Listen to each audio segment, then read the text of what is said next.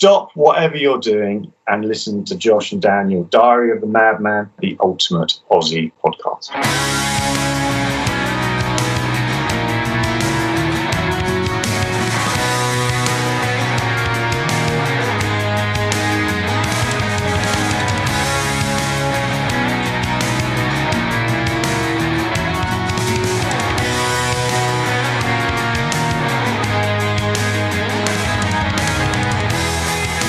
Hello, and welcome back to another episode of Diary of the Madmen, the ultimate Aussie podcast, where we discuss all things Aussie and Aussie related. I am Josh Crum, and with me as always is Mr. Dan Drago. How's it going, Dan? Good. What's up, dude?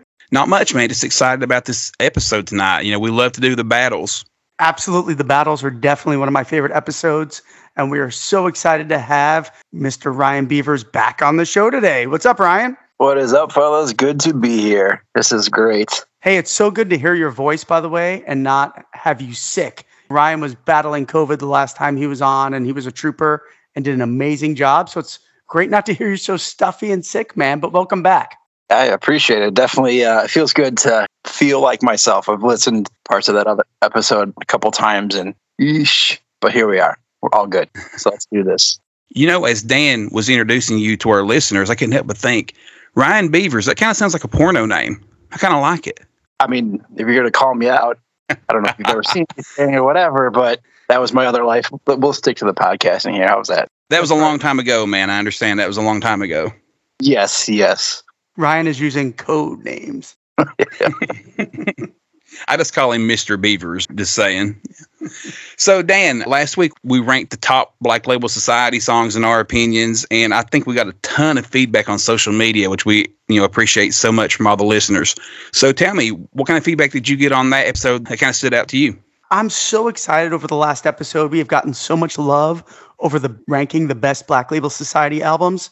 I'd say two things stick out really strong for me. One is, unfortunately, Shot to Hell is just not appreciated by, I believe, the fans. And I think they need to give it another listen. I think it's his best batch of songs, clearly his best batch of mellow songs since The Amazing Book of Shadows. And the other thing that really stood out is the love of your top choice, Order of the Black. It is getting so much love online. This episode just went through the roof. We love all of the support, the feedback, the comments. Keep it coming because it was definitely our most interactive show yet.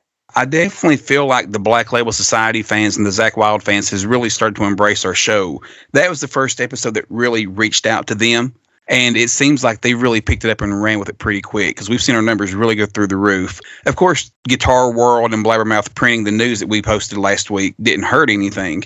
But it feels like the Zakk Wylde fan base has really ran with that episode and really jolted our numbers up, so we definitely appreciate that. Order of the Black has come through pretty strong on most lists, which I'm very proud of, man. I think it's a solid record.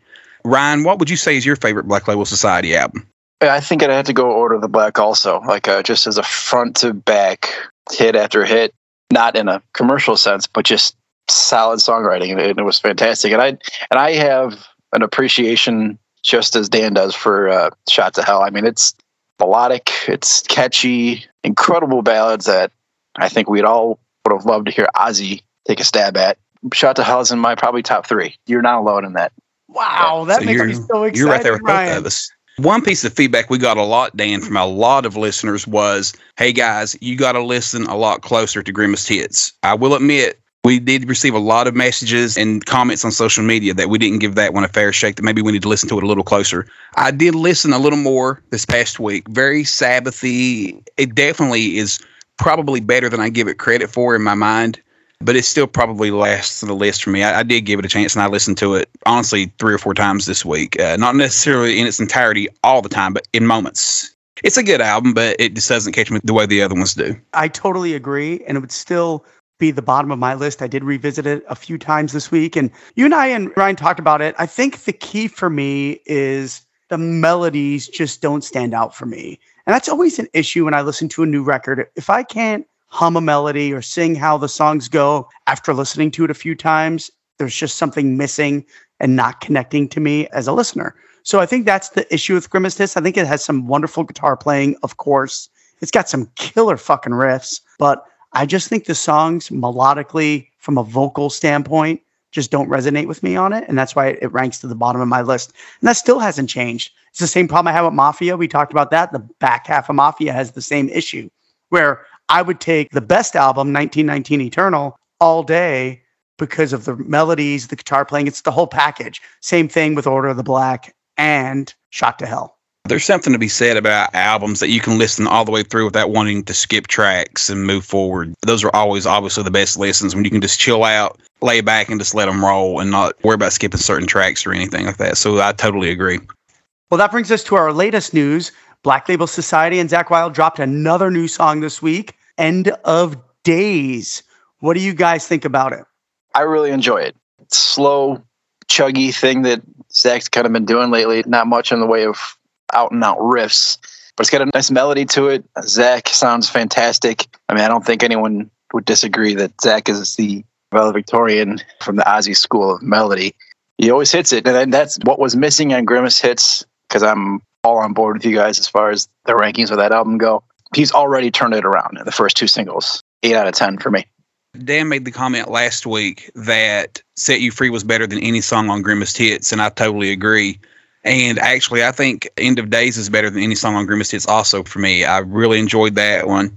It's a cool little lick. The music video was funny as shit. I typically don't get into the goofy videos that Zakk can do sometimes. Kind of hit and miss with me, but I have to admit, the video for End of Days actually made me laugh out loud a few times. I loved when he was taking JD and he had him in the mascot mask of the koala bear and he's just bashing his head into the window. I thought that was fucking awesome, man. I really liked the video. It seems like this one just has more of a band atmosphere. I know that JD and some of the guys were on Grimace Hits also, but this album just feels like it has more of a band feel to it than the other ones have in the past. I'm really digging the sound of it. I couldn't agree more. It's great that we're all on the same page before the battle begins, because I'm sure that the punches are going to be flowing later. But there's no question that End of Days and Set You Free is worlds better than anything on Grimace Hits.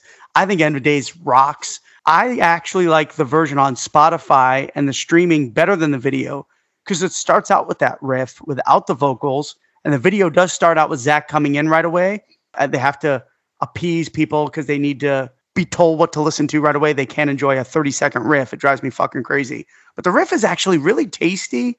It's very simple, but it's kind of melodic. The vocals are catchy. I love that Zakk isn't taking himself so seriously in the videos. I think it's perfect. Both videos were hilarious. He's at an age now where he can just enjoy it. He doesn't need to be that fucking metal guy that just is miserable all the time. I think it's great that he's kind of has a much more lax attitude and is having some fun with it personally. I agree totally. He has fun with it, like you said, and they don't take it too seriously. But at the same time, like I said, the video was hilarious. I like the Scooby-Doo scene also, where they're kind of going in and out of rooms and chasing each other. I thought it was funny as shit. I agree, man. And it was so weird that the music video did have the intro taken off, like you said a minute ago. You're looking at probably, honestly, you said 30 seconds. It's probably not even that. It's probably like 15 seconds, 12 seconds of that riff. Right. You know, I know that singles often shrink and condense the songs down for time for radio, but you literally lost like 10 seconds in that song. I don't know. I thought that was kind of a strange move to cut the riff off of that one also. But I don't think they cut it off. I actually think the song length is the same. They just added the vocal track to the opening. That's what it sounds like to me. My impression, when besides a single edit for radio, is that for video, it works the same. The aspect of that is it shrinks the budget a little bit. Maybe not in this case, but in other singles, you're cutting a minute and a half out of a song. That's whatever, tens of thousands of dollars in like a full scope video shoot. So I can see why that happens in general, but here it definitely seemed like an odd choice. Good point, Ryan. To have a video edit of a song like No More Tears completely makes sense. As much as people might hate the radio edit, but I get it from a financial standpoint. I get it from an MTV standpoint from back in the day, because they have so many videos they can play, and a 7.5 minute song is just too long for them. So I do get that from that perspective. But this particular edit is just baffling to me. Also, in other news, we had the Diary of a Madman 40th Anniversary Deluxe Digital Release Only Edition came out on all streaming services. Sounded really good to me. Do you guys feel like they would definitely had a new master on it that had a little bit of an updated sound, or do you think they just took the 30th anniversary and just added these two live tracks to them? I personally think that it sounded remastered and remixed. The drums sound absolutely incredible. I went ahead and re-listened to the tracks from the same show on the Blizzard 40th anniversary And to me, the Diary stuff sounds even better. I can't get over how good the drums sound. I agree that those live tracks in particular, I mean, I don't know, I guess I'll kind of jump out on a limb here and say that I think it sounds better than Tribute. I mean, it's just so full, every instrument, and like, especially with a decent set of headphones on it, the drums are huge. They killed it. When they released the 30th anniversary box set and they first put out the Ozzy Live CD, right? Live from the Blizzard Tour 81. Those are the tracks they're using for the Blizzard of Oz 40th anniversary and the Diary of a Madman 40th anniversary. Like, we agree on that, correct? Those are the same tracks. No question. I think they've always been sonically amazing. I remember when the 30th anniversary got released, I fell in love with that CD because my all-time favorite album is actually Randy Rhoads Tribute. It's not Diary of a Madman or Blizzard. It's Tribute. That's the album that turned me on to all of this and got me started. And I remember listening to that Ozzy Live Blizzard 81 and thinking, I believe I like this better than Tribute. And even though there's nothing wrong with it, it's the same group, it's the same people, same tour. But the thing I loved so much about it then, which was 10 years ago, was how fucking good the drums and bass sounded sonically. The drums were just pounding. They're just ferocious.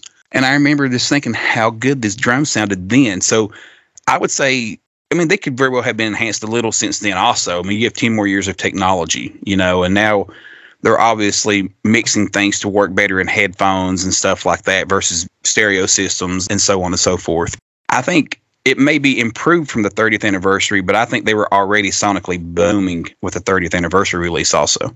I think you're on to something there. I do think they do sound a tad bit better, but I'll be honest, I mainly stream music, so I haven't listened to that record in quite a while. So to me, it was kind of fresh sounding and exciting. You know, now we're only missing 3 songs from that on a streaming service, and that's the 3 Sabbath songs, Iron Man, Children of the Grave, and Paranoid. It seems like they probably won't ever put that out on a streaming service, so I'll have to make sure I'm popping in my CD and vinyl because I own it on both, of course. But I agree. Sonically, it is superior to Tribute. Obviously, Tribute is touched up vocally. I'm sure this is touched up a little bit vocally, but not with Ozzy re-recording it, maybe through some Pro Tools here and there. I think overall, I enjoy Ozzy Live more than Tribute. I'm with you guys 100%. So did you guys also listen to the actual album? Yes. I thought it sounded great. What did you think? Yeah, I think the album sounds really good. Yeah, absolutely. It's kind of like what we said about Down to Earth. It's very crisp and clear, just a little more audible. You can hear things a little more clearly than you could before. I think they sound really good. I like what they're doing with these releases. Like I said about the No More Tears release or the Down to Earth release, one of those, like, they're not asking us for any money. They're going up to streaming sites, which we're already on anyway.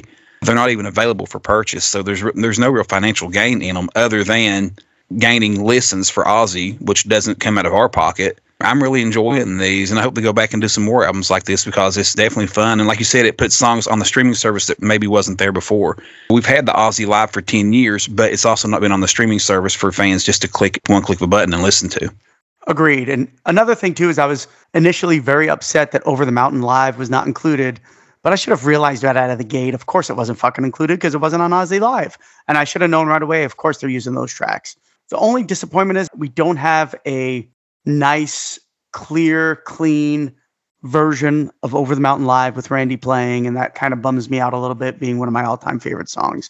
But other than that, it's a great fucking package. Like you said, it doesn't cost us anything, and it's great that the Ozzy Camp continues to put out new stuff with adding a little bit extra here and there for the diehard fans.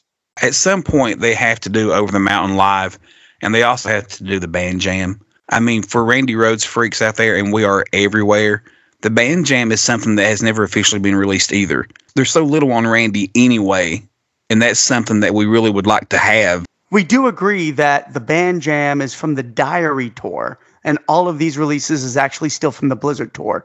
So I wonder if that's why they haven't been officially released yet. They have to have a professional recording from the Diary Tour, which would include Over the Mountain and, of course, the band jam. Tommy Aldridge said once in an interview that I read that he had just boxes and boxes of live recordings from both tours. Randy was only on the Diary Tour for about 3 months before he passed, 3.5, but still, I'm sure a few of those shows had to be recorded. Yeah, it's impossible that there's not probably several versions of Over the Mountain out there. Whatever reasoning that none of that has surfaced yet. Who knows? I think we can all agree that, as we've discussed in the past, that Ozzy struggled live with Over the Mountain, be it pitch, he would jostle lyrics quite a bit, and maybe there's something to that. That's the only thing I can think. It makes no sense why that song hasn't gotten that live release proper for everyone to hear. It's got to be out there. There's stuff out there. There's no way it's just sitting in a giant vault somewhere waiting to see the light of day, I believe. I guarantee you this. If I had the files of the Over the Mountain performance from the side of the stage that he has released from New Mexico, I can make wonders with that performance vocally. He is actually very good on that one. It's the first time I watched it Over the Mountain when I saw that live the first time and went, gosh, he actually sounds really good live on Over the Mountain, because typically he really struggles hard on it. So I agree with you. I think that's some of the issues. But at the same time, I fucking laugh. Every time I listen to Believer live from that era, he sings the same words over and over and over again. I mean, I think every time it's speculation of the wise. Yes, yeah, 100%.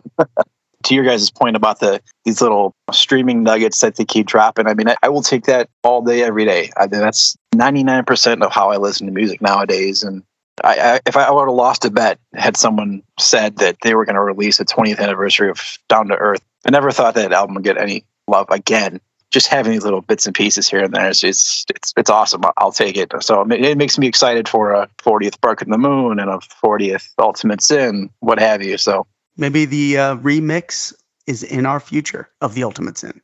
Oh yeah, if they're not working on it right now, they need to start tomorrow. That would be a great 40th anniversary idea.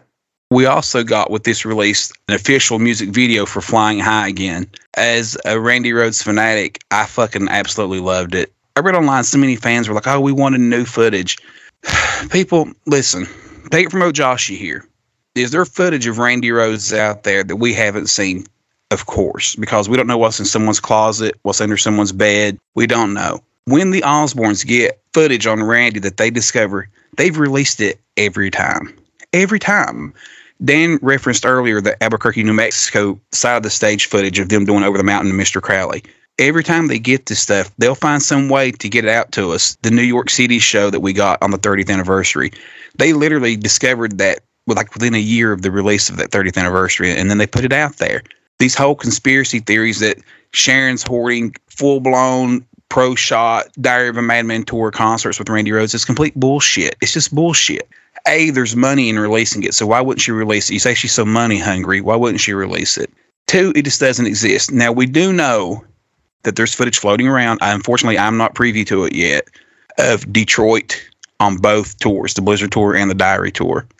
And that's kind of been floating around. It made its way onto a Randy Rhoads site, and we saw 60 seconds of it, minute and a half, and then it went away because the person wasn't supposed to share it with anyone. So we do know that's out there somewhere. The Osbournes aren't the ones that are holding it up. I just hate to tell you. I get so irritated at those people that want to blame everything on Sharon. They don't have it. But that said, I did love what they did with the Flying High Again music video. I thought clipping together the pictures and kind of making them artsy, and it was truly a Randy Rhoads tribute piece. I mean, it really was. Yeah, there was a lot of Ozzy in it. Unfortunately, no Bob or Lee. We had a quick glimpse of Rudy and Tommy Aldridge, but that was brief right at the beginning. But it was a Randy Rhoads tribute piece. And at the end, it even said in memory of Randy Rhoads. I mean, they made no bones about what it was for. I thought it was pretty cool. What did you guys think about it? I thought it was a lot of fun. Bringing new life, new attention to a song that's 40 years old. How do you do that? Some little visual cues here and there, and some animations going on. It was fun, and you can't ever get sick of seeing those photos from back then, whether you've seen it once or you've seen it 100 times.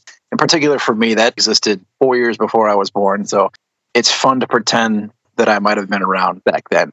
Anything with Randy and the Blizzard and the Diary, all that era, whatever they want to do, put it out there. Would it been nice to see a little bit of Lee and a little bit of Bob in there? Sure. But we know that situation, and we have what we have. I dig it. I think my frustration is it's not like they fucking spotlighted Rudy Sarzo and Tommy Aldridge the whole video for them to say, where's Bob and Lee? We all know Bob and Lee were crucial to making those records. There's no question about it. This was clearly a piece to celebrate Randy Rhoads and Ozzy. Ozzy is the star here. I hate to inform everybody, but the facts of the matter is Ozzy Osbourne is the star. The band wasn't called the Blizzard of Bob. It was called the Blizzard of Oz. People need to get that through their fucking head. And I love Bob Daisley. I love him. But Ozzy and Randy, this is what it is about. It was a celebration of Randy getting into the Rock and Roll Hall of Fame and the 40th anniversary of the last record he ever did. That's it. That was all the video is. We don't need to overlook what it was. We can just be happy that Ozzy is doing a wonderful job of keeping the legacy of Randy Rhoads alive and well. As a diehard Randy Rhoads fan, the reason I played fucking guitar, that matters to me more than all of it. Hats off to the Osbournes for doing a wonderful job with the video. It was spot on and perfect and just a nice piece. Well said by both of you guys. And one thing that I found kind of neat, we know when you see the clips of After Hours and Randy's doing the solo for Flying High Again, we know he's not playing Flying High Again during those sections of that video. But they did a decent job of syncing it up to where the slides and stuff were at the right moments, where it almost looked like he was playing that song. I thought they did a really good job with it. Yeah, they tapped when he tapped and the whole thing, Josh. That's a great point. It was cool. Blizzard of Bob sounds like a horrible documentary about like accountants in the middle of Montana or something. The Blizzard of Bob. I love it. Remember that movie, What About Bob? Yes. What about the Blizzard of Bob? He's going to hear this and think it back. Wish he named his book Blizzard of Bob. That's actually probably the most passion I've gotten since we've started doing this. But that was from the heart. That was not planned. Yeah, well said. That brings us into this past weekend. You know, our idol, Dan just said the reason he plays guitar, the reason I play guitar is Randy Rhoads. And it was so cool to see our hero get inducted into the Rock and Roll Hall of Fame. I thought it was beautiful. It was brief. Some people were complaining that it was too brief. But, you know, Randy was going in under a special wing. He wasn't going in necessarily as a performer. So some of the people that go in under that category don't even have songs that can be played on stage. Like I know there were some complaints that no band played his songs and those kind of things. And I understand the thought behind that. They wanted him to have the same treatment everyone else got. But some of those people that go in under that category and that wing don't even have songs to perform. They're people that's behind the scenes. That said, I thought the 5-minute video was gorgeous. You know, I thought Tom Morello inducting Randy, kind of like Kathy Rose or Genzio insinuated on our interview with her a few weeks back that they thought Tom would be the one that would induct him. I thought having Zach there to talk about Randy was awesome. It was notable that the Osbournes weren't on the video other than using clips from previous DVD releases and VHS releases and stuff. But one thing I want to remind all fans, look, I am an Ozzy Osbourne fanboy, I'll admit it. But we got to remember, Ozzy's not doing well health-wise right now. Sharon admitted last month he's going in for another surgery. Don't take the Osbournes' absence as automatic diss. They didn't just not go to be assholes. They clearly love Randy Rhoads, and they clearly appreciate everything Randy's always brought to the camp. I don't think their not being there was in any way a slight towards Randy Rhoads or the Rhoads family. I totally agree, and it also didn't take the spotlight away from Randy. You know, if Ozzy was there, it might have taken the spotlight a little bit away from Randy. I thought the piece was beautiful. I loved the words that Tom Morello spoke, and it was really cool that he mentioned that his son was named after Randy Rhoads. And I mean, that just goes to show you what a fucking huge fan the man is. I thought it was a gorgeous piece. I love the fact that Kirk Hammett kind of talked about how he stole the solo from Crazy Train. I thought that was really cool, and they kind of interlaid them playing it at the same time. You know, the pieces they took from Don't Blame Me was fantastic, and some of the other videos. Overall, it was a super perfect tribute. I hate to use that word, but it was a great tribute because, again, he went in as a sideman. Isn't that what it's called? You know, with like Scotty Moore from Elvis, right? Some great fucking phenomenal players that don't get the credit they deserve. So they're not going to get nominated like Black Sabbath did or Led Zeppelin did. But the fact that he is in as a sideman is exactly where Randy belongs. And it's perfect. He is one of the greatest, if not, for me, the greatest guitar player to ever strap it on. Hats off to the Rock and Roll Hall of Fame for finally doing the right thing. And congratulations to Randy's family, Kathy and Kelly. And that had to be so wonderful for them. And again, they were beautiful people. So I'm really happy for his family as well. And let's not lose the fact also that Randy's the first guy in hard rock history ever to get this award. The Hall of Fame has always had it around. He's the first person ever to get it from a hard rock category. So, I mean, it's awesome that they bestowed that honor upon him. I think no doubt Tom Morello had a ton to do with it. And now if we can just get Tom to help Ozzy get nominated next year for his solo career, then that'd be everything we asked for. Don't let me go off on an Eddie Trunk tangent. I think it's easy to pick apart, like, you know, the little things with these award shows and Hall of Fames and could have done this and this should have been that. But we could probably have watched a 2-hour documentary on Randy and it wouldn't be enough. The fact that he got in, it's deserved. There's nothing else to say. I mean, it's fantastic for the family. It was great to see. Couldn't be more deserved. So the latest and last bit of news for the week is Ozzy's record label, Sony, has come out recently and has 100% confirmed that Ozzy's new record will be released before April of next year. So over the next 6 months, the record will drop. That means it could drop as early as January, February, or as late as April, but it is scheduled to be released over the next 6 months, confirmed by Sony Records. Super exciting news. I think we're going to get a single after the first of the year. I just am so excited. A lot of news is starting to come out about the new record. 15 songs were absolutely recorded. We've talked about this on the podcast before. How are we going to break up 15 songs? 10 going to make the record with 5 left over. Is he releasing 15 of them? Fuck, why doesn't he just go record 1 or 2 more and release them as 2 records over a year span?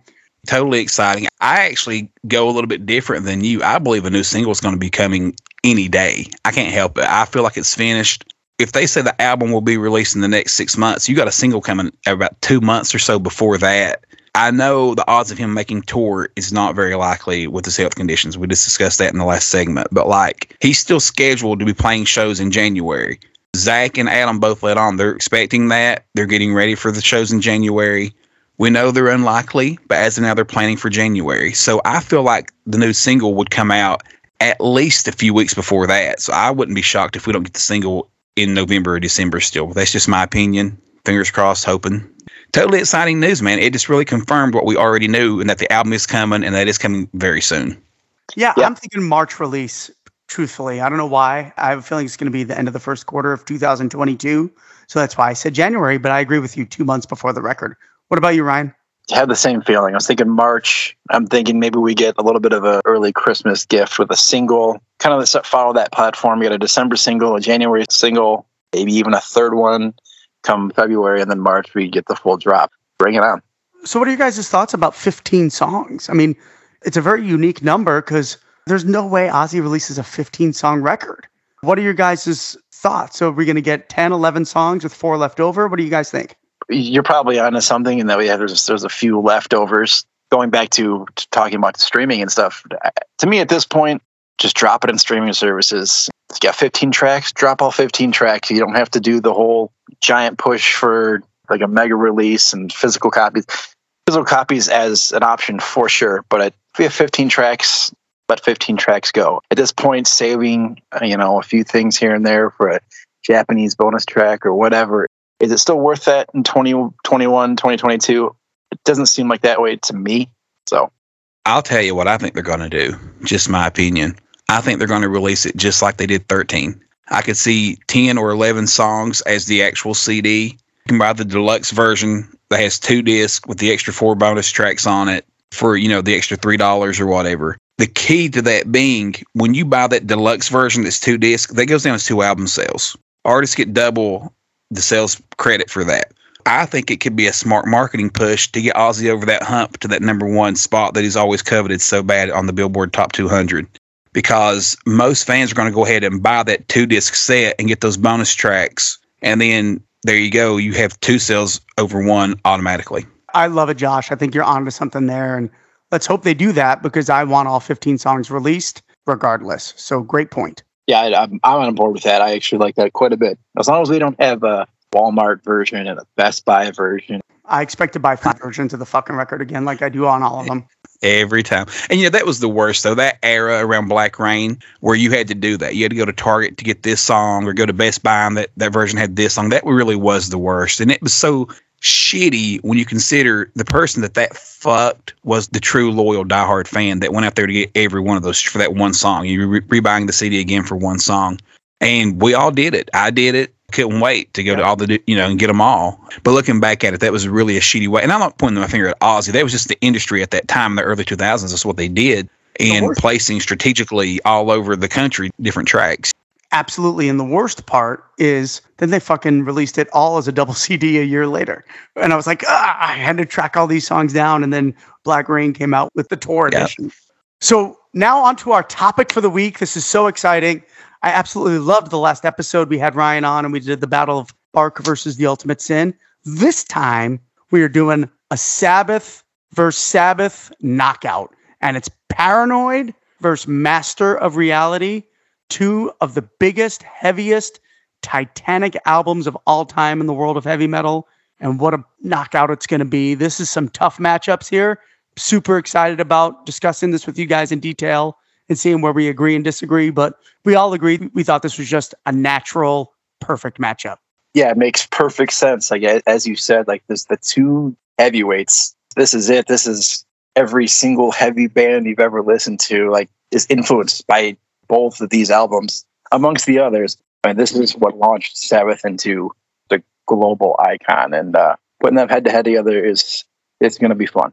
Two of the greatest hard rock albums of all time, heavy metal albums of all time. I mean, Paranoid, maybe the greatest metal album of all time. There's a lot of people that would say that. Master of Reality is right behind it. But now it's time for us three to decide which is the better of the two. I think this is another great matchup because obviously they're both Roger Bain productions. And the first three Roger Bain records all have that similar sound and similar vibe. So even though Master of Reality is the first album they tuned down to C sharp, where Paranoid is tuned to E standard, which makes Master Reality much heavier. A lot of people think that Tony Iommi tuned down to C sharp from the beginning, but that's just not true. He did not do that on the first two records. So Master of Reality is the first album he tuned down to C sharp, which gives it that heavier, beefier, ungodly tone. Clearly the first doom metal album of all time. One was released in 1970, the other was released in 1971. The sonic sound of the records are very similar because of Roger Bain's production, which makes for another great, interesting battle. Absolutely. They're sister albums in a lot of ways. So that's what's going to make the battle that much more intriguing to see which ones we prefer over the others. That said, Dan, are you ready to get into it? Let's do it. So first up are two iconic Titanic openers. We have the legendary War Pigs, which I think you can make an argument as the most iconic Black Sabbath song of all time, versus the ultra popular doom classic Sweet Leaf. Two titans start these records head to head. And this is a tough battle, but what do we got, Josh? For me, I love Sweet Leaf, but I got to go War Pigs. War Pigs is the quintessential Black Sabbath song. It's my favorite Black Sabbath song, and I would take War Pigs over any song from Black Sabbath in any era. So for me, it's War Pigs. Yeah, I got to go War Pigs. It's got every flavor, the time changes, the groove. And I will say, I personally think it's the single greatest live setting in concert song ever. I mean, if you're not completely engrossed and involved in that song live with 20,000 other people, check your pulse. I mean, it's tit for tat singing with Ozzy and the clapping to the cymbals, and it's just brilliant. It's one of my favorite experiences of my life, probably the dozen times or whatever I've heard it live. War Pigs, for sure. Yeah, this is a tough battle. Sweet Leaf is so iconic. I absolutely love the outro of Sweet Leaf. I think Ozzy sounds fantastic. Actually, vocally, much higher than people realize. Fuck, I mean, I've played this song so many times on the guitar. It's so iconic. But unfortunately, it's going against War Pigs, which I couldn't agree more with what you both said. I clearly have to choose War Pigs here. It could be the greatest metal song of all time, from Ozzy's performance to the drumming to the guitar riffs to seeing it live, like said Ryan, and getting those chills of singing along with everybody live together. And goddamn, Geezer's bass is fantastic. It just, metal does not get better than War Pigs. So I go War Pigs. To Ryan's point about it being such a great live song also, I mean, how many songs are there in the world that people sing the guitar riffs, right? Fans sing along to the guitar riff at the end of War Pigs, and it's my favorite moment of almost every Sabbath show. I'll get chill bumps every time when Tony goes in that last riff. Oh, that is fucking awesome, man. And for one, that's a lot of that's Ozzy because he's sung that for so many years that the fans know it. You know, I know sometimes it's annoying when he sings over the riffs and stuff, but it also helps the fans participate and become a part of the show. Now he doesn't even have to do that. The fans just sing those parts, and it's so fucking iconic, man. Yeah, you nailed that, Ryan, about it being a great live song because it is the perfect live heavy metal song, no question about it. I think that's all great points, and I do think that it works there with Ozzy singing that live with the crowd. It's just, the crowd singing that whole song anyway, so it just makes perfect sense. One of the things I do want to bring up before we go to the next track is how fucking doomy is Sweet Leaf? I kind of don't ever really think of it as a classic doom song, but fuck, it is so slow and sludgy, and I say that as a positive. It's just such a great headbanger. So no disrespect to Sweet Leaf, but fuck, what a great doom song. Yeah, absolutely. Sweet Leaf's fucking amazing. Against almost any other song in the catalog, Sweet Leaf probably wins. Next up, we have Paranoid, the title track, versus After Forever. What do we got, Ryan? I hesitate because I feel like After Forever is kind of that sleeper track. You know, it doesn't get a whole lot of attention. It's been part of the live set here and there in the reunion era, but it's always been a killer track in the set. And Paranoid's just the one you hear at the mechanic shop and the grocery store or whatever, but you can't, it's hard to top that. It was just a moment of perfection in time. To know that they just slapped it together literally as a filler to become one of the most iconic songs in just the history of recorded music is unbelievable. For a million different reasons, I got to go Paranoid. It's everything. And that's the Sabbath staple. So Paranoid. I am also going to go Paranoid. It's impossible for me to vote against Ozzy's most iconic track. Every concert I've seen him live, he's played it. Hearing it live for me is also something special because I always take in what I've just experienced. And I know you guys will understand this, but I've seen Ozzy countless times, just like you have. But when Paranoid plays at the end of the set, we know it's over and an emotion comes over me because we know it could be the last time seeing him, or who the hell knows when we see him again. But something so iconic about Paranoid. I have so many live versions of it. It's fucking so simple, but so classic. I love Tony's guitar solo, how they just whipped that up in a half an hour in the studio because Paranoid needed another song is mind-blowing to me. I know we hear it a lot, but I've never gotten tired of Paranoid. I would actually be disappointed if Paranoid was not played at an Ozzy show. The only Sabbath song I need to hear if I saw Ozzy live, solo band, but I do love Paranoid. So for me, my pick is Paranoid because it's Paranoid. I love After Forever. I think it's got another great groove, another great lyrics by Geezer questioning religion and just them being already crucified for being called Black Sabbath. It's a brilliant song on a brilliant record, but it's fucking Paranoid. Sorry, I go Paranoid. What do we got, Josh? How you guys doing? how's all the listeners out there today? I hope you're enjoying the show so far. Oh boy. For me, yeah, I'm going After Forever. I love, man, look, I'm as big an Ozzy fan and Sabbath fan as there is on earth. I love Paranoid. It's not even Burnout for me. With Crazy Train, I know a lot of people are like, I'm just burned out on it, so therefore I'm picking this one. And you can say the same for Paranoid, like, I'm burned out on it, so I'm going After Forever. It's not even really the burnout. I do appreciate, Dan, what you said a minute ago about how they had to whip it together so quickly, and Ryan said that also, and how it turned into a classic rock staple and one of the greatest songs in recorded music history. Like, I totally appreciate that, and I love that, and I love turning on a movie like Dazed and Confused and Paranoid comes on for a moment there, going out of a commercial break for a football game on television and Paranoid's playing. I totally love and appreciate that. I love it. That said, Paranoid for me has never been one of my favorite Sabbath songs. It just hasn't. I love it on the live set. There is an emotion involved with it, knowing it's the last track of the night, and this is the end of the show and stuff. But I really like After Forever. The keyboard intros and stuff, which is kind of a different sound at the time. And I just like After Forever. It's just got a little more life to it for me than Paranoid does. So, and like I said, it's not even a burnout thing. I love Paranoid, but I just don't think it's as great. Okay, put it this way. I don't see how Paranoid is the song that Black Sabbath is so known for. I can see how Crazy Train is the song Ozzy's so known for. I can understand that. To me, Black Sabbath has 15 songs better than Paranoid. I feel exactly what you're saying, but more about Crazy Train. I like Paranoid better than Crazy Train, quite frankly. I think there's 1,000 songs better by Ozzy than Crazy Train. So I kind of understand where you're coming from, but to me, Paranoid is 2 minutes and 47 seconds of bliss. If that's what it is, it's something like that. I understand that. Well, that brings us to a whole other argument altogether. Let's go ahead and get into this real quick. You just said you like Paranoid better than Crazy Train. I like Crazy Train better than Paranoid. So, Ryan, real quick, pop-up battle. Who do you take, Crazy Train or Paranoid? I wasn't expecting this. I need to sleep on this for a few weeks. I'm going to go Paranoid. Nice. Okay. That's what I'm talking about, Ryan. Crazy Train is the burnout for me. So, me too. Okay, that's it. Let's move on. Next up, we have Iron Man versus Children of the Grave. Now, this is a heavy hitter as you can get. 2 Titanic tracks, both just legendary and always in the live set. This was a tough one, even though one clearly stands out for me. I love both songs. I think Iron Man is severely overlooked because of Burnout Factor.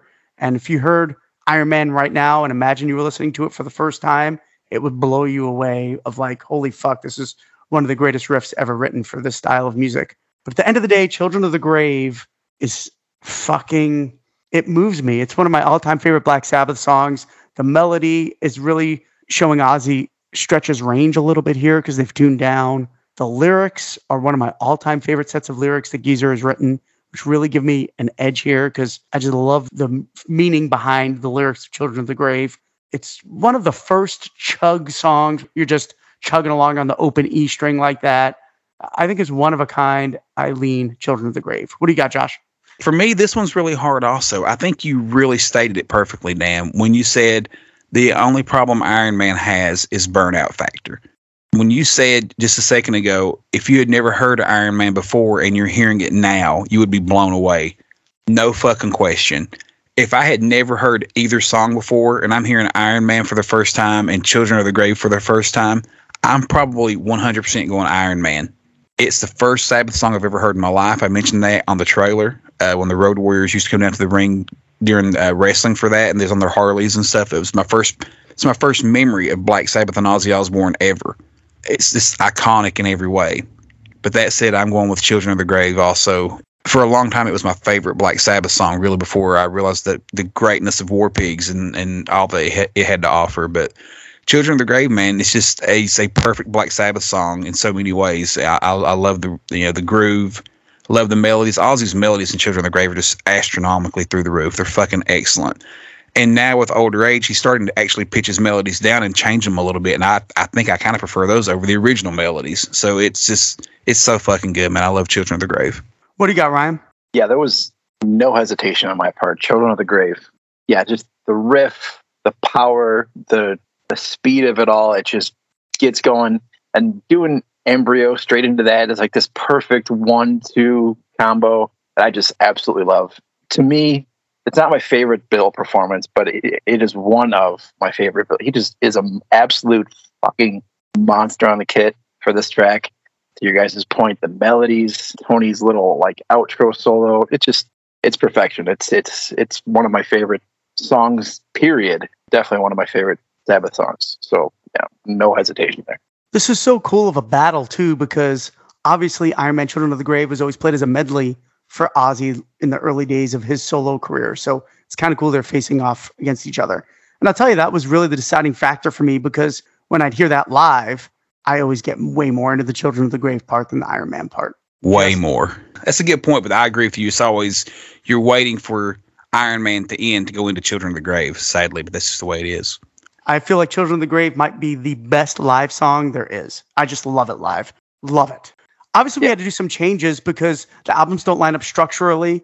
How many songs does Master of Reality really even have? About 6 proper songs. So we had to move things around. We absolutely had to add Weevil Woman, and we did not keep Rat Salad for Paranoid. So we just want to let you guys know we have been moving some stuff around. And we couldn't just go straight 1 versus 1, 2 versus 2, because you had to put the next 2 songs we have against each other because they are very similar. And that's Planet Caravan versus Solitude. So we just wanted to let you guys know I had to move some things around to make this battle tougher and make it work. So those are the rules. And next up, Planet Caravan versus Solitude. What do we got, Josh? Yeah, this one was really hard for me, actually. I looked at this one for as long as any matchup on the list. Like you said a minute ago, these 2 songs have the same vibe, very, similar in tone. But initially, I thought I went Solitude, and I had it picked. I had it noted on my notes here that I was going with Solitude for the winner. And then after I got finished with all my notes for tonight's episode, I went back and listened to some of the songs. And after listening to Planet Caravan again, I switched. I liked that song a lot more than I did growing up. Growing up, I would skip it every fucking time, man. Just to the next track. I just had, no desire for that spacey shit. I wasn't smoking pot yet. Don't now either, by the way. I got a job. I just wasn't into it. But as I've gotten older, I think I appreciate the artistic side of it more than anything. I love the jazzy style. I've always been a little turned off I love Ozzy's melody, but I hate the effects on the vocal. It's just so hard to understand what he's singing. I really, truly do prefer the demo version that's out there now from the Super Deluxe release of Paranoid. I think the demo version is so much better. And it truly mostly is just because of his clean tone vocals. I really prefer the version with the cleaner vocals on it. But ultimately, after I really sat on it, I flipped back to Planet Caravan. So I think Planet Caravan for me wins this one. What do you got, Ryan? Yeah, I mean, Josh pretty much stole everything I was going to say, really. I mean, Planet Caravan, for the reasons of just sit back, take a couple hits, and that you just kind of disappear into that little world that they created sonically, and the story that that Geezer created. Literally two star-crossed lovers floating through space together. That's exactly how it feels. And again, to piggyback off Josh here, that I definitely prefer the demo. You wouldn't think that it was Ozzy. Some of those moments, it's haunting how he sounds in that demo. So anyone listening, if you haven't heard it, it's on YouTube. Pull it up and set of headphones on. It's like he's sitting right next to you, creepily whispering into your ear. Yeah, it's a beautiful song. I love Solitude, but Planet Caravan just hits different. So yeah, that's my choice. I would be remiss to also say, please check out the demo of Solitude, because the demo of Solitude is also fucking brilliant. And I want to state for the record, no bullshit. Solitude and Planet Caravan are both Ozzy singing. Stop with all the nonsense. It's very clear. Listen to the demos, and you can obviously hear Ozzy is singing both of those tracks. This was very tough. I knew who I was going to go with initially. I just want to tell you how much I love these two songs and how much they make the record better, both songs, because they're so different. Nobody would ever imagine Black Sabbath writing songs like this. And I got to give a shout out to Geezer again on Solitude, not only for his lyrics, but his bass playing on that song is astronomical. There's some lyrics in Solitude that really hit home for me. The crying and thinking is all that I do, memories I have remind me of you. Ozzy's performance on that gives me chills every time. It just is so emotional. I love Solitude, but at the end of the day, I have to go Planet Caravan. There is not a song like it, truthfully. I think Ozzy's melody is what sets it apart. I think the melody's just a little bit better on Planet Caravan. I can sing and play that on my guitar all day, every day, and I was screaming it today. I just think it's beautiful. The lyrics are gorgeous. And I also enjoy Tony's solo a little bit more on Planet Caravan. It's very jazzy. It's got a lot of emotion. It's got that wicked clean tone going on in it. Overall, I think Planet Caravan is a brilliant song, and I think it just nudges the victory right here. So I go Planet Caravan. Well, and the balls it took to release both of those songs, but especially Planet Caravan since it was first. I mean, you've released this creepy metal album that's scaring the whole world with Black Sabbath, and then you open up Paranoid with War Pigs, and then Paranoid, and everything's just heavy and loud, and then all of a sudden you got this mystical fucking flying through the sky fucking stoner track. I mean, that takes balls, man. A lot of bands, especially in that era, A, they didn't have the freedom to do stuff like that, and two, they were afraid to do stuff like that. Like, I really appreciate when bands step out onto a limb and aren't afraid to try something different. I'd like to get your guys' opinion real quick before we move on to the next battle. Do we all agree that Zeitgeist is better than both of these tracks? No. Interesting. I think so. I think it is. I still prefer Planet Caravan. The melody's better. I love Zeitgeist, and I think it's phenomenal. And I think the bridge on Zeitgeist is great, but I'm telling you, the melody of Planet Caravan could almost bring me to tears. Not even he doesn't have to say anything, but that melody is just gorgeous, man. Yeah, I will say I was impressed as hell that on Zeitgeist that they channeled that again all those years later, because they did. I mean, Planet Caravan 2013 nailed it.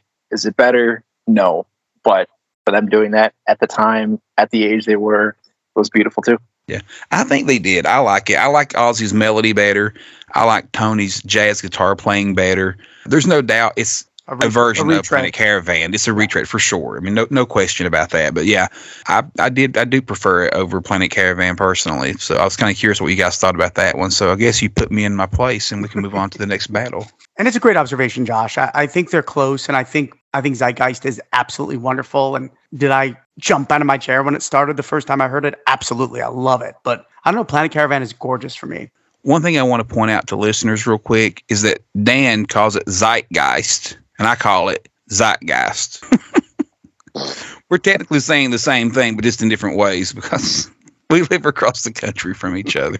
And I want to say too, like, it was some balls to do Zeitgeist because that could have easily fallen on its face and been a little bit embarrassing, really, because they were doing something that was maybe a little unfamiliar to them then. And it's still not really a way that they write on a regular basis now. To go back, dig back that far and pull it off, it's impressive as hell. Well, and by all accounts, it was kind of thrown together last minute also, kind of like Paranoid, correct? Didn't they say when 13 came out that song, that Rick said he wanted one more song and he wanted something similar to Planet Caravan, and they literally wrote it in the studio right there last minute also. Damaged Soul might have been a last minute too. Well, Damaged Soul was put together by Rick in the studio. Yeah. But I think Zeitgeist was just like, I want you to write one more, and they literally threw it down like quick. It is a wonderful homage for sure. All right, next up, we have Hand of Doom versus Lord of this World. Ryan, why don't you start us off? Oh, man, I love Hand of Doom. And them bringing it back to the set for this end track that they were on was just the highlight of the set, by far. Ozzy killed it. It was just ominous, the slow build, and then just kick you in the nuts.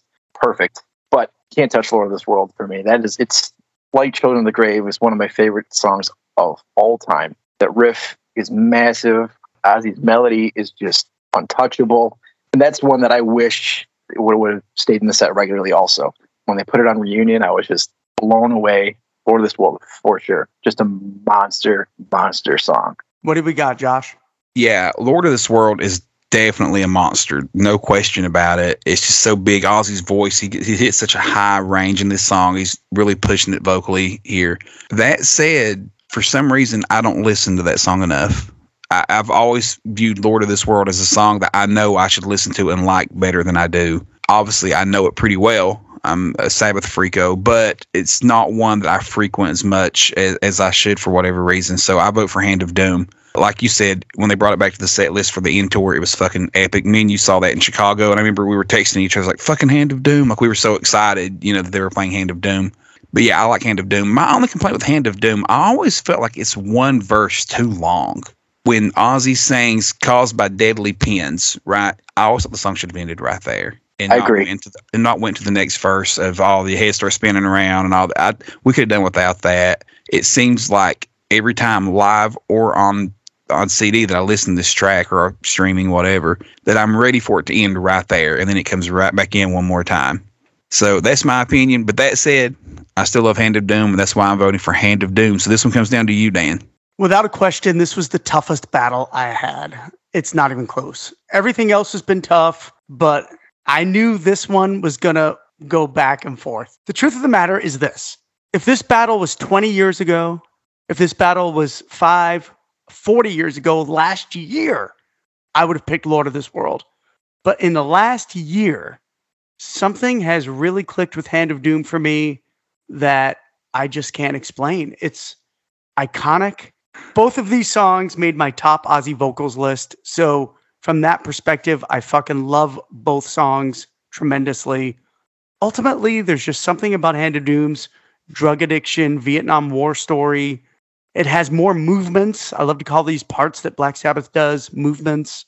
It has so many different changes. It's just something about it that slowly just inches its way higher than Lord of this World. I love Lord of this World. At one time, it was my third favorite Sabbath track. That's how high I've had it. And it still possibly could be a top 10.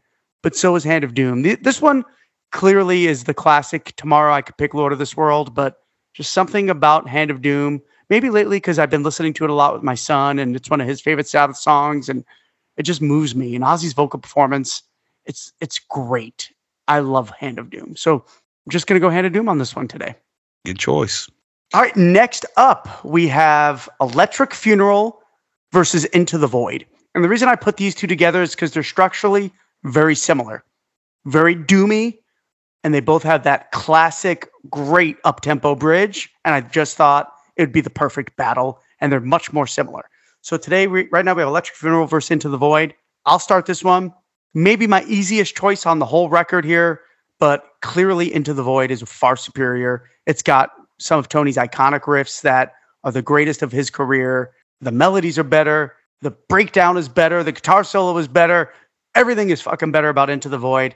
Electric Funeral, towards the bottom of my Sabbath tracks. I like it. My first song I ever learned on the guitar was actually Electric Funeral, so it's very special to me. But at the end of the day, it's a little boring for me. I clearly think Into the Void is 20 times better. Matter of fact, every time I played live with my bands during our guitar sound check, I play the riff of Into the Void because that's how great it fucking is. Maybe Tony's best riff outside of Supernaut, Into the Void it is. What do you got, Josh? I gotta say, it's funny how you and I think so much alike. I play Into the Void on guitar all the time also.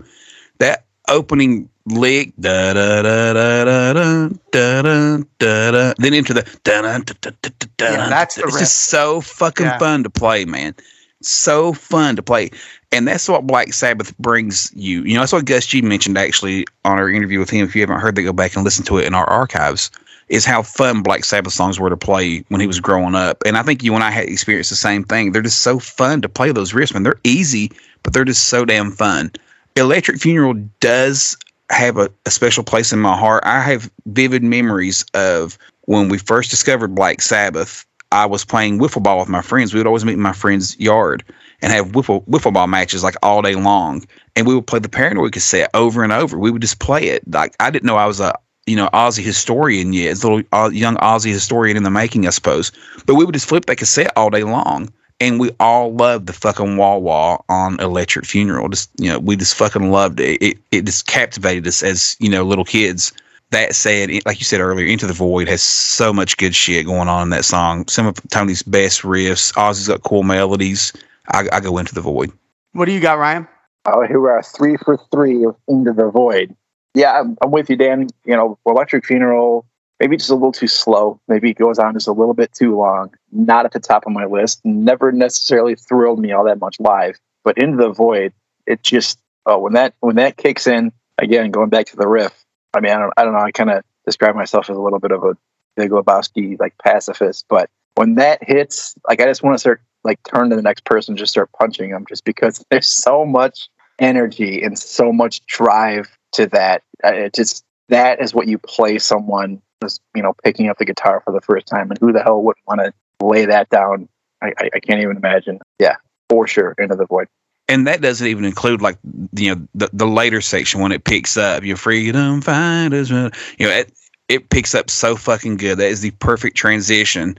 And then to transition back to the slower riff again, it's just so fucking epic, man. And, of course, live on stage, Ozzy always goes over to Tony and kind of says something to him and gives him that look during Into the Void, night in and night out. And Tony always laughs at him. I have no idea what their inside joke is right there. I would love to know what Ozzy says to him or what that look is about, but he does that night in and night out during Into the Void, and I've always wondered what's up with that. Have you ever noticed that? Oh, absolutely. Yes. Yeah, there's some kind of little inside whatever, but even just watching and not knowing, it can be hilarious because Ozzy just doing his random things, so like grab his crotch and get in his face, and it's just like what the fuck. But that's just part of, like, you've played these songs night after night for so long, you got to do these little things, I'm sure, to kind of keep things a little interesting. Josh, you nailed it, man. After coming out of the bridge on Into the Void with that fast breakdown and everything stops and it's just, that riff, it's so iconic. I don't know if I could think of a riff in my life as a small child wanting to be a guitar player that I wanted to play. Was that riff over anything. The beginning of Crazy Train, Diary, all of it. That Into the Void riff is that riff for me. I fucking love it. Can I be honest with you? On the same vein of being a small child wanting to play that riff, oddly for me, I had that for Electric Funeral. Like I said earlier, when they had the wah-wah and the da-da, wah-wah-wah, like, we just thought that was the coolest shit ever, as like 10-year-olds. I kind of had the same thing for Electric Funeral, but, it doesn't mean it's as good a song as Into the Void. It's not, it's not in that ballpark at all. All right, our last battle. There's only 7 songs with this battle because, unfortunately, Master of Reality doesn't have a lot of tracks to choose from. So obviously we didn't include Embryo Orchid, also omitted Rat Salad. So our last battle is the album closer for Paranoid Fairies Wear Boots versus the B-side of Master of Reality's unreleased track, Weevil Woman. Ryan, why don't you start us off on this battle? zero hesitation at Fairies Wear Boots. Weevil has potential they just never entirely followed through with. So it's an odd battle. It'd been hard to top Fairies Wear Boots against just about any other track, really. It's just so jump up and down.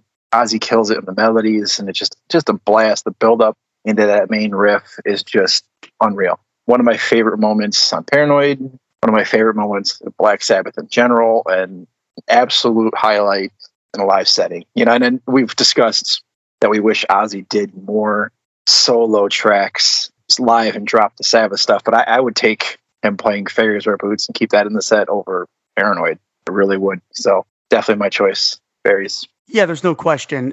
I also go Fairies Wear Boots. I like Weevil Woman. I think it does have potential if it could have been fleshed out more, but God, Fairies Wear Boots here might have beat just about every song for me on these records. Not everyone, but it's definitely so iconic. I've loved it my whole life. I love the version on Speak of the Devil. I love the original.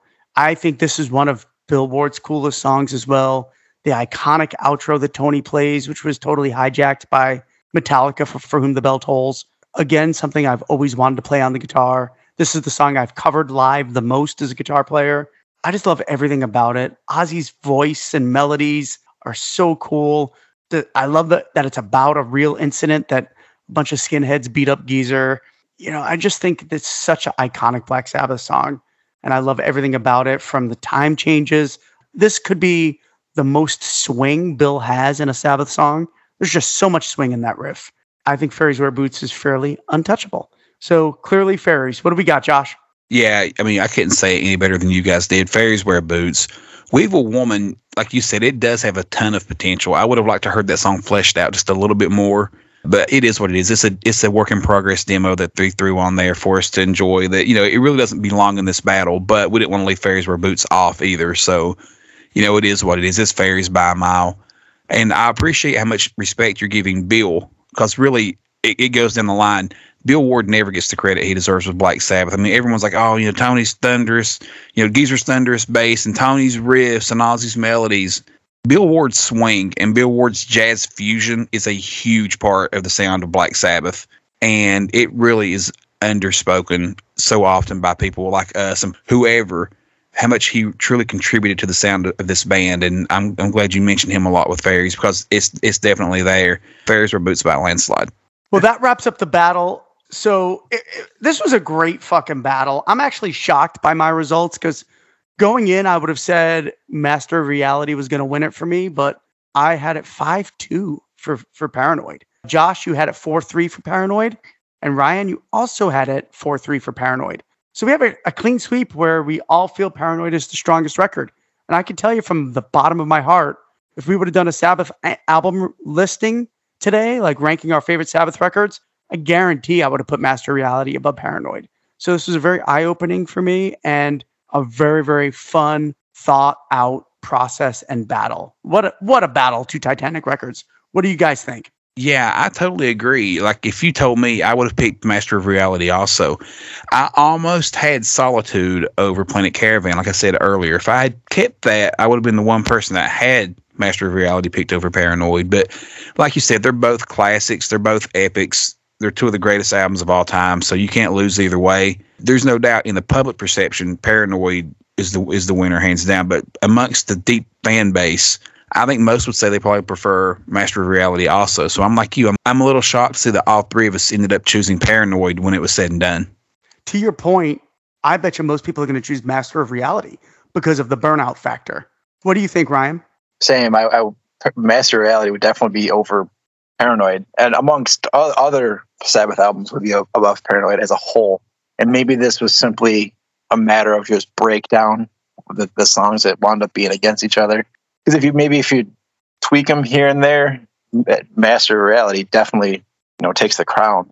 Fun. This is awesome doing breaking these down and listening to them again. And I think I told you guys, Paranoid as an album doesn't get a whole lot of cycling for me, simply because of burnout. Kind of going back and redigesting these albums and kind of pretending it was the first time again from a front to back just made me enjoy it so much more again. Of course, I love them, everything about it, but a lot more in the discography that I tend to dig into because it just doesn't get that same attention or even close to it. So to your point, Ryan, I totally agree. You know, just so the listeners know, we do always try to take the burnout factor out of it. That's something we've all discussed before we do these battles, that when we discuss certain songs, you know, don't let the fact that we're here on the radio all the time take away from how great it truly is. I mean, if that was the case, we wouldn't have picked Paranoid over Sweet Leaf. So we always try to take the songs for what they are, not what they've become from burnout, because it just happens to all of us. We all get tired. I mean, Iron Man, like Dan said earlier, is probably the main one that if not for burnout, it would be on the top of the mountain. But burnout definitely takes Iron Man down a few notches. So when we do these battles, we try not to do that. We try to lift it to where it's supposed to be, because, you know, just because the song is so popular that it's still on the radio all the time, that doesn't mean it should lose cred.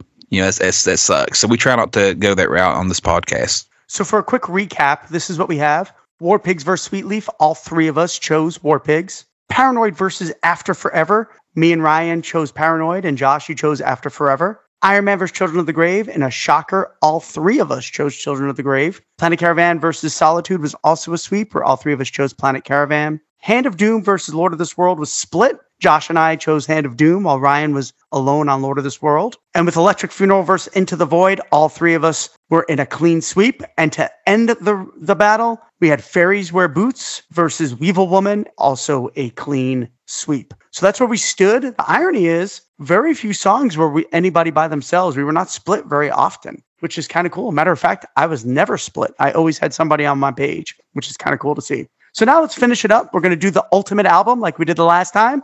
So Ryan, why don't you tell us what your ultimate album is in order, starting from first to last. We're going to do 8 songs. What is your ultimate album combining Paranoid and Master of Reality? Well, this is the part where people are going to think I'm committing treason against the Sabbath elites, but I went, straight rockers on this one.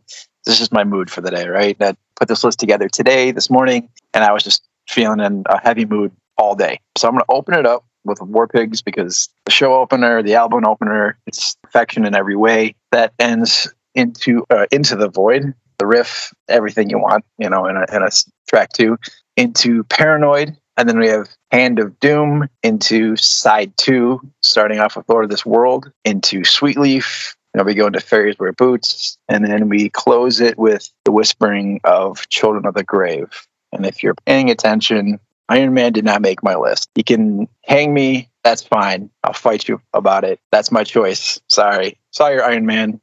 No, it's great. This is so tough. This was harder than the battle, to be honest. What do you got, Josh? Yeah, for me, this was definitely harder than the battle. I had like 10 songs, and whittling them down to 8 was just so hard, because you have truly like 15 or 16 just epic fucking Black Sabbath songs, and it was just so hard. But for me, I also opened up with War Pigs, perfect opener. After that, we're going straight into After Forever. I like high energy songs at track 2. And after that, I went into Children of the Grave. I did like, Ryan, where you put Children of the Grave at the end for the whispers and stuff. That's a cool idea. I didn't think about that, but I'll stick with what I have. So at track 4, I have Iron Man.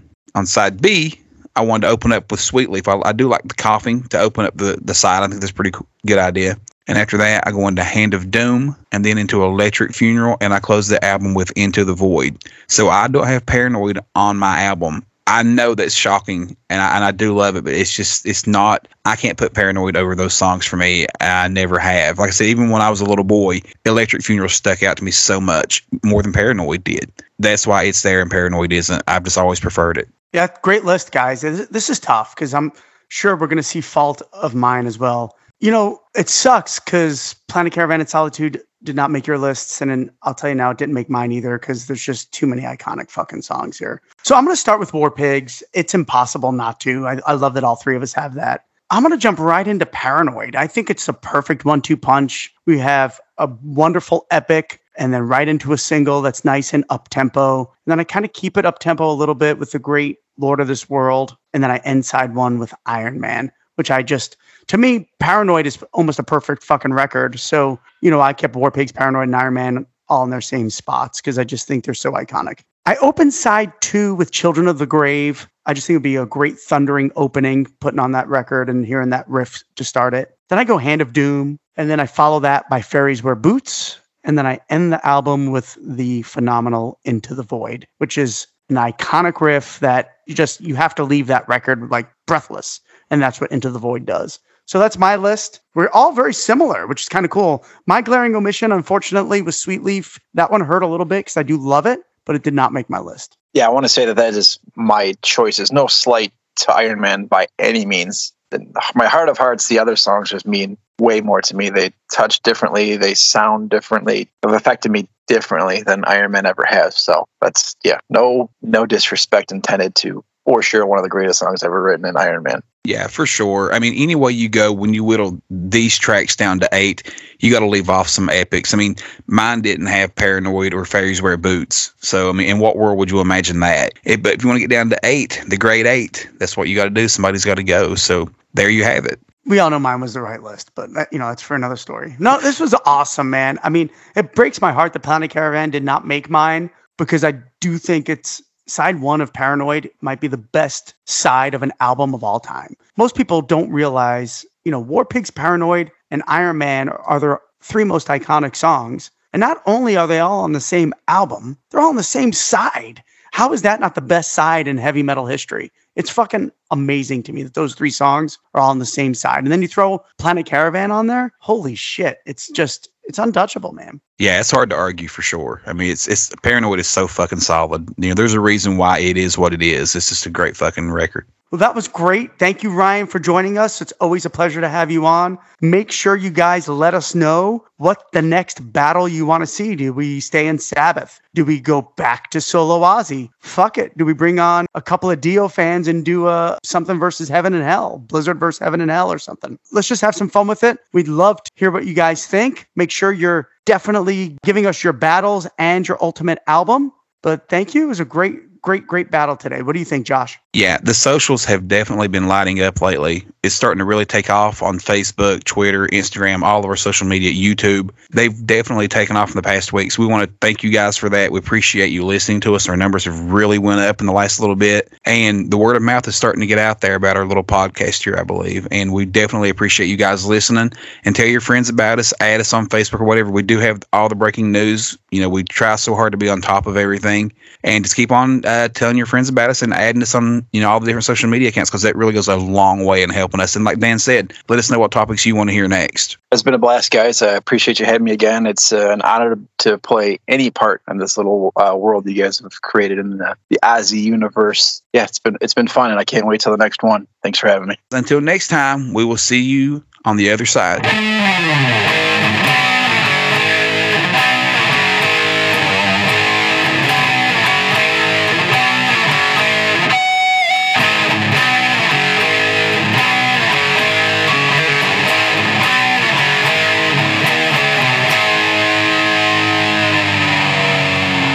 The truth of the matter is this. If fuck off, dude.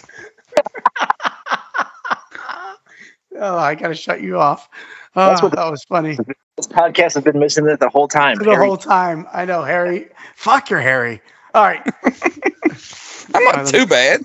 Let me get back. I shave my chest. I trim it. I'm a metrosexual. There's no question. Okay, so let me say this. Okay, both of these songs made. God damn you guys. Oh, fuck. All right. I can get it together. When I flashed you my titties just now, if you would have looked close, and this is the craziest shit you've ever heard in your life, I have a fucking whitehead right on the damn tip of my nipple. Oh, that's disgusting. I know. And my wife is dying to pop it, and I won't let her. Man, my wife loves to pop nipple. Do you know how bad that would...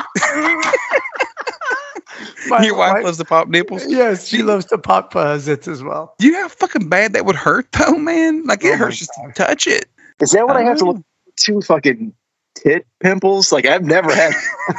Dude, I didn't know it was a thing either. My tit was so sore for 4 days, and I was like, fuck, my right. And I thought it was where it's cold outside, And then finally I looked down, and it's got this big fucking, pimple on the top of it. It fucking hurts. Dan, you're saying you shave your chest. Have you ever thought about collecting those hairs and putting them on the crown of your head?